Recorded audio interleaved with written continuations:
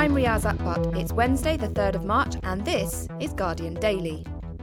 Today, with the BBC looking at closing radio stations and cutting its website to save money, we look at what those cutbacks would mean for the corporation's staff and audiences. By doing it now, the BBC can be the master of its own destiny in that it can cut the services that it wants to, and the BBC Asian Network and Six Music have very small audiences relative to the other BBC radio networks. A group of high-flying businessmen plan a takeover of debt-ridden Manchester United. Is football fan power in the ascendancy? But they're always going to make that money. The argument of the fans is that money is not being put to good use at the moment because that money is going to service the Glazers' debt rather than going back into the team or helping keep ticket prices down. 50 years after the first US presidential debate was aired across the Atlantic, the British electorate will have a chance to grill Brown, Cameron and Clegg in a series of live televised debates. The expectation is that David Cameron will do brilliantly. The expectation is that Gordon Brown might have another one of those great YouTube moments. But because that's the expectation, if David Cameron comes in slightly below that and Gordon Brown comes in slightly above that, well then maybe we'll say, didn't Gordon Brown do well? So it's quite difficult to tell how it'll work out. Zoolander, the film that launched 1,000 quotes, is making a return to the big screen. Guardian film writer Zan Brooks gives us his take. Wasn't there a film about a comedy about fashion out last year, Bruno, which seemed to kind of lampoon it? So my suspicion is maybe that it's trying to jump on Bruno's catwalk a little bit.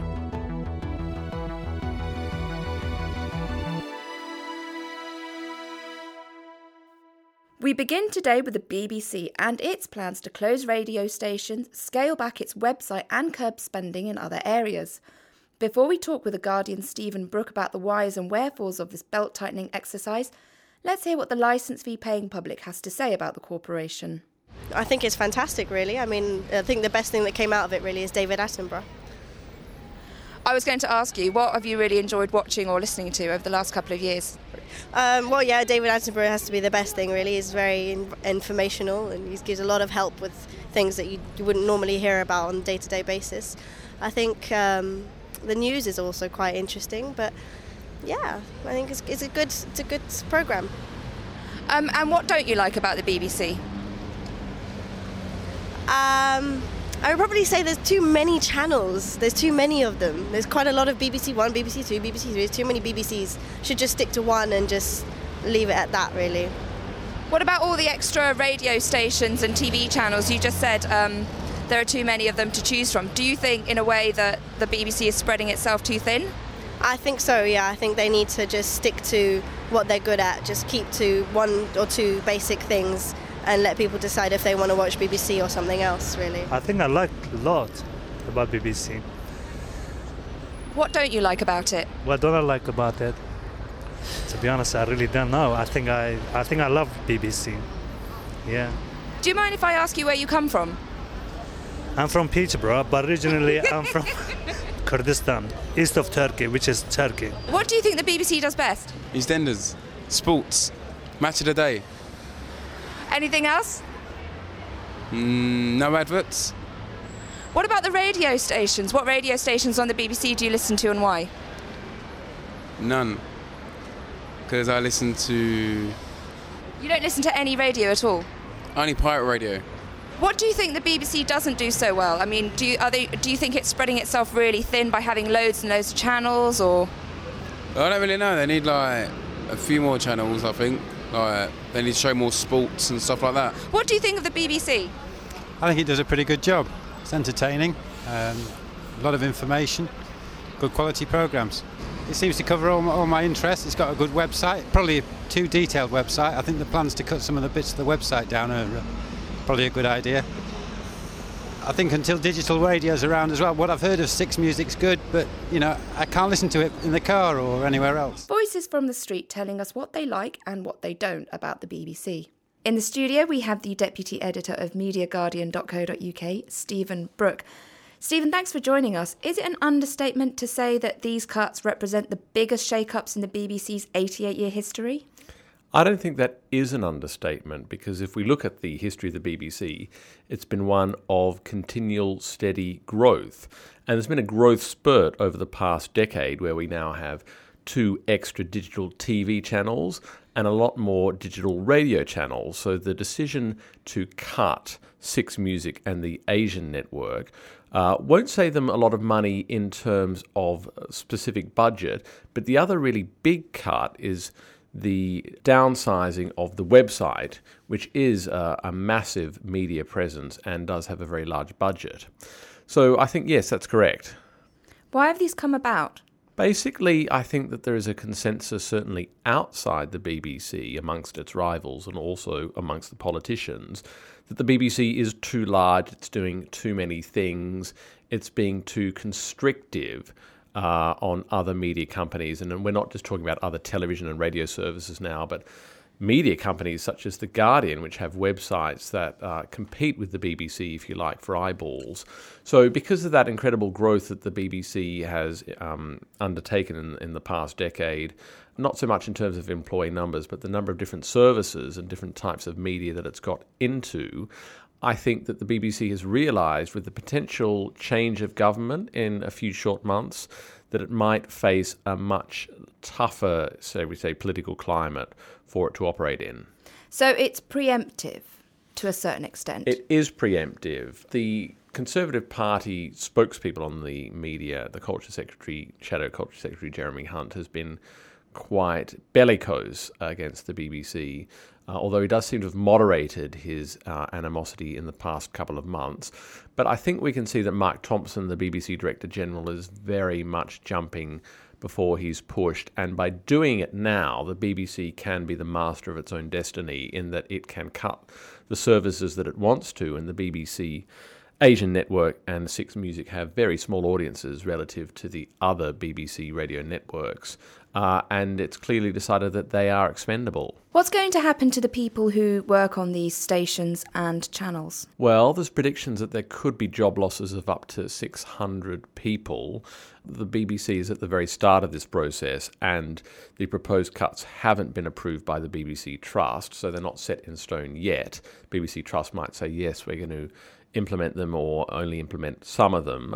So it could be 600 people out of their jobs. The unions are very unhappy and are talking about strike action. We should remember this comes on the 2 previous rounds of job losses where thousands of people left the corporation, and they go back about 4 or 5 short years.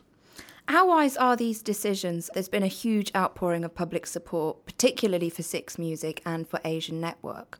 I think that the BBC, it's difficult to say how wise they are. Depends on which side of the fence you sit on. You said earlier that they're not going to save a huge amount of money. Yeah, that's true. The budgets for those particular stations are a lot smaller than the bigger, brasher, mainstream stations, for want of a better word, like Radio 1 and Radio 2. I think that, the BBC does want to signal to its rivals and the wider world that it has taken their complaints about massive expansion seriously. I think they probably think that they can afford to alienate fans of 6 Music and the Asian network because they're not very numerous. But they're very well organised and they're very effective campaigners who are now trying to save the service. So we've got to wait and see whether the BBC Trust heeds their protest or not. What advice would you give to Mark Thompson finally? I think that Mark Thompson is correct that he does have a decision to make and he does have to decide what is important. It's interesting because if you talk to the public and the consumers and users of the BBC, then it has very high approval ratings for the types of output that it delivers, yet it does seem to be mired in controversy. And I think that smaller, better BBC is what Mark Thompson needs to be aiming for, and I think that probably the announcement he's made about cuts is a step in the right direction. Stephen Brooke from MediaGuardian.co.uk talking about the night of the long knives at the BBC.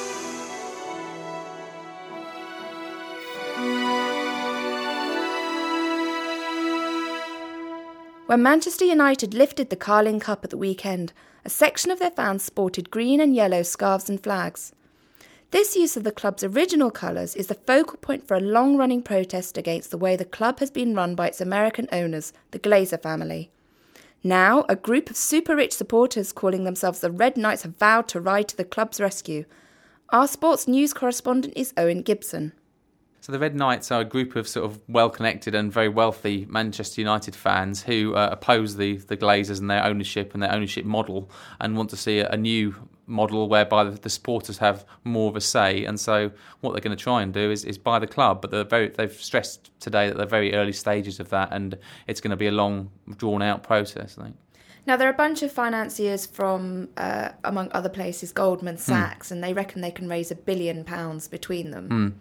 Well, this is one of the slight ironies of the process, is that, kind of a lot of the talk recently has been about, debt in football, supporters protesting against kind of the role of high finance in football, and here you've got a group of financiers, very wealthy, who from companies like, as you say, Goldman Sachs, Freshfields, Finsbury, the PR group, who want to use their power and their ability to attract this funding for good reasons, if you like, and to put in place a structure that would give the fans the final say over all the big decisions at Old Trafford. So it's more of a Robin Hood initiative, sort of going in and giving something back to the poor. Well, that's exactly Manchester United fans. Well, they are the price of the season tickets now, yeah. But I think that's absolutely their goal, is to portray themselves as this group who are riding to the rescue of this fan base, who are under the cosh of this restrictive owners who keep putting up ticket prices and won't invest any money back in the team. Now, obviously, there are two reasons why they're unpopular with fans. Are there more reasons why everyone hates the Glazers? Well, there's the ticket prices. There's the fact that they loaded all this debt. How much is a ticket? How much is a ticket? A season ticket price have doubled since the Glazers took over, right. And from a fairly low base, it has to be said, but they have doubled. What? And so an average. So there's a range, but I think an average season ticket at Old Trafford is something around £650 now. But that's still relatively cheap when compared to some of the London clubs like Arsenal and Chelsea. I mean, what the Glazers did is they went in, they spotted that actually Manchester United was quite underpowered in some ways in terms of kind of making more money, wringing ever yet more money out of the fans, out of doing commercial deals overseas and so on. So they've done all that. They've made more revenue, but they've also piled more and more debt onto the club, and that has to be paid for, and that has to be paid for out of the revenues made by the club. So the argument of the fans is the money's not been reinvested in the team, and they're effectively paying to pay back the loans that the Glazers took out to buy the club in the first place. I mean, despite the financial woes, the team itself is doing fairly well. I mean, it's doing very well. So the business stuff and all the boardroom wrangles that are going on, that's not translating onto the pitch. And surely that should be the concern of the fans? Well, not at the moment, but I think that's one of the interesting things about the movement, if you like, and the debate, is that the fans' protests have continued even while they've been doing so well on the pitch. And in fact, they've been successful at a sort of, hitherto unknown level over the last sort of 3 or 4 years since the Glazers took over. But I think everyone involved in the Green and Gold campaign and involved with the Red Knights have been saying that that's happened despite the Glazers rather than because of them. And at some point, a reckoning is going to come when you can't afford to reinvest in the team and the performance is going to start to slide. And when that happens, well, I don't think they'd ever go quite that far, but there would be certainly a reckoning. I mean, the difference between Portsmouth and Manchester United is Manchester United remains a money-making machine. They are one of the biggest clubs in the world. They're the third biggest revenue generators in the world after Real Madrid and Barcelona. So they're always going to make that money. The argument of the fans is that money is not being put to good use at the moment, because that money is going to service the Glazers' debt rather than going back into the team or helping keep ticket prices down. Owen Gibson, our sports news correspondent, explaining the ins and outs of football, finance and fandom at Manchester United. Guardian Daily. News and reports from around the world. After months of negotiations between broadcasters and the three main political parties, we're finally going to see live televised debates between Gordon Brown, David Cameron and Nick Clegg in the run-up to the general election. It's a first for British politics, and our chief political correspondent, Nick Watt, has more. It's a pretty significant moment. This has never happened in British political history. 50 years after we had the first television presidential debates in the United States of America, we're going to have our own slightly more modest version in this country in the general election. What will happen is over 3 consecutive weeks during the general election campaign, the leaders of the three main parties, Gordon Brown, David Cameron and Nick Clegg, will face 90 minutes of questions from a moderator, a senior journalist on the 3 television channels, that's ITV, Sky and the BBC, but also significantly questions from the audience. Why has it taken so long to get to this? Well, I suppose you could say that in this country we don't have a presidential system. Technically at a general election, you vote for the MP, and then whichever party has the most number of MPs, hey, the leader of that party becomes Prime Minister. So we don't technically have a presidential system. But the reason why it hasn't happened is that usually somebody, one of the leaders of the party, has a great deal to lose. But this time it has happened, and it's happened for two very simple reasons. The first reason is that there is a general agreement that the entire British political system was brought into ill repute by the expenses scandal of last summer, and every party, which obviously tried to attack each other in that, they agreed on one thing: we've got to try and get the political system closer to the people, and this is a very important way of doing it. That's the first reason. The second reason is that all the political parties all agreed that Barack Obama ran a fantastic campaign, both in the primaries and in the main presidential election last year. They all said, we'd like to have a bit of that. Now, what did Barack Obama do? He had an endless number of TV debates in the Democratic primaries, then those two television debates against John McCain, who was the Republican candidate. So it was a bit difficult for our political leaders to say, wasn't that a fantastic general election in the United States? Bit difficult for them to say that and then not take part in one of the key elements of that, which is television debates. Are we going to get any of that American razzle-dazzle? Well, I'm not sure there'll be a huge amount of razzle-dazzle, and actually in the US the debates in the primaries were quite exciting, but the actual sort of debates between McCain and Obama, they weren't quite so exciting. Some people have been saying, some of those involved in the negotiations, and they have been very lengthy, the negotiations, to agree the format of these debates. Some have said there's a danger that they've been negotiated to death, that the rules are going to be too restrictive. But on the other hand, it could be lively, it could be exciting. Each of the debates has to be dedicated to a particular theme: domestic, economy and foreign. But in each case, it'll just be half of the 90 minutes will be to that. The other half will be to a live issue. And the second thing is, it won't just be questions from the senior journalist Alastair Stewart for ITV, Adam Bolton for Sky, and I think it's David Dimbleby for the BBC. Yes, it won't just be questions from them. It will also be questions from the audience, and that could be quite exciting. And shouldn't forget that the leaders will know what the theme is, but they won't know what the questions are. If you were a betting man, Nick, who would you put a tenner on to come off best? Well, it's very difficult.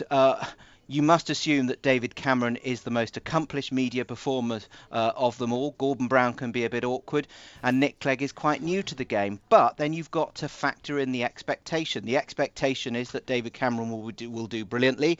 The expectation is that Gordon Brown might have another one of those great YouTube moments, which was, to put it politely, an unfortunate performance. But because that's the expectation, if David Cameron comes in slightly below that, and Gordon Brown comes in slightly above that, well, then maybe we'll say, didn't Gordon Brown do well? So it's quite difficult to tell how it'll work out.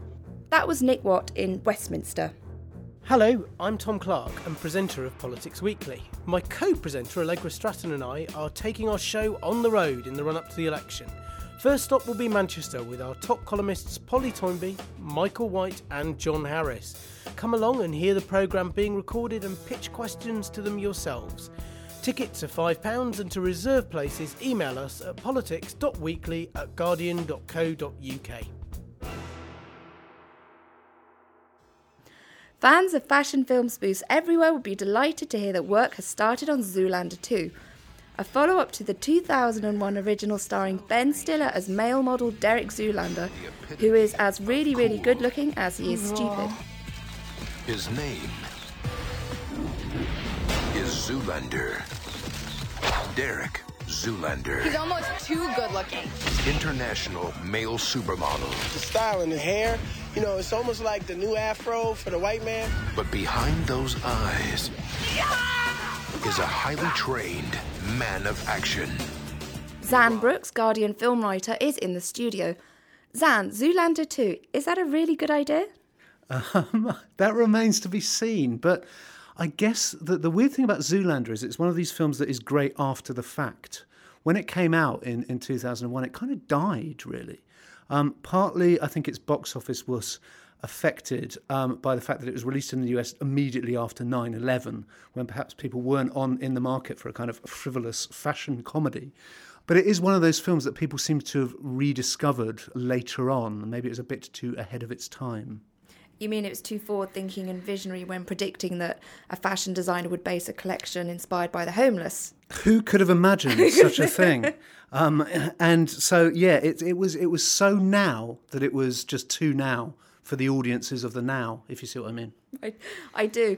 Do you think Ben Stiller is cashing in on its cult success and trying to make himself funny again? I think Ben Stiller is at a weird point in his career where a part of him really wants to go dark and he wants to do these sort of deep naturalistic movies. He had a film in Berlin a couple of weeks ago called Greenberg, which is by Noah Baumbach, who did the Squid and the Whale, which is a sort of midlife crisis drama. And it's Ben Stiller trying to show that he's a serious actor. In the meantime, I guess Which is what he was trying to do in Tropic Thunder, sort of. Well, he was kind of spoofing that in Tropic Thunder, wasn't he? In the meantime, I guess he's got to pay the bills. So he's doing another Meet the Parents film. He did Night at the Museum 2. And so now maybe he's doing Zoolander 2, which I think is probably his most fondly regarded film. What's the key to a successful sequel? I mean, you just talked about Night at the Museum 2 and Meet the Parents, which must be the third instalment now? Yeah, the third instalment. I mean, the key to a successful sequel, as far as the studios are concerned, is whether it makes more money than the first film. For us chin-stroking aesthetes, it's if it works and if it's better. His whole thing with Zoolander is that he's saying, let's see how fashion's changed in 10 years. But, I mean, has it changed, really? I mean, isn't it just as ludicrous as it always has been? And also, wasn't there a comedy about fashion out last year, Bruno, which seemed to kind of lampoon it?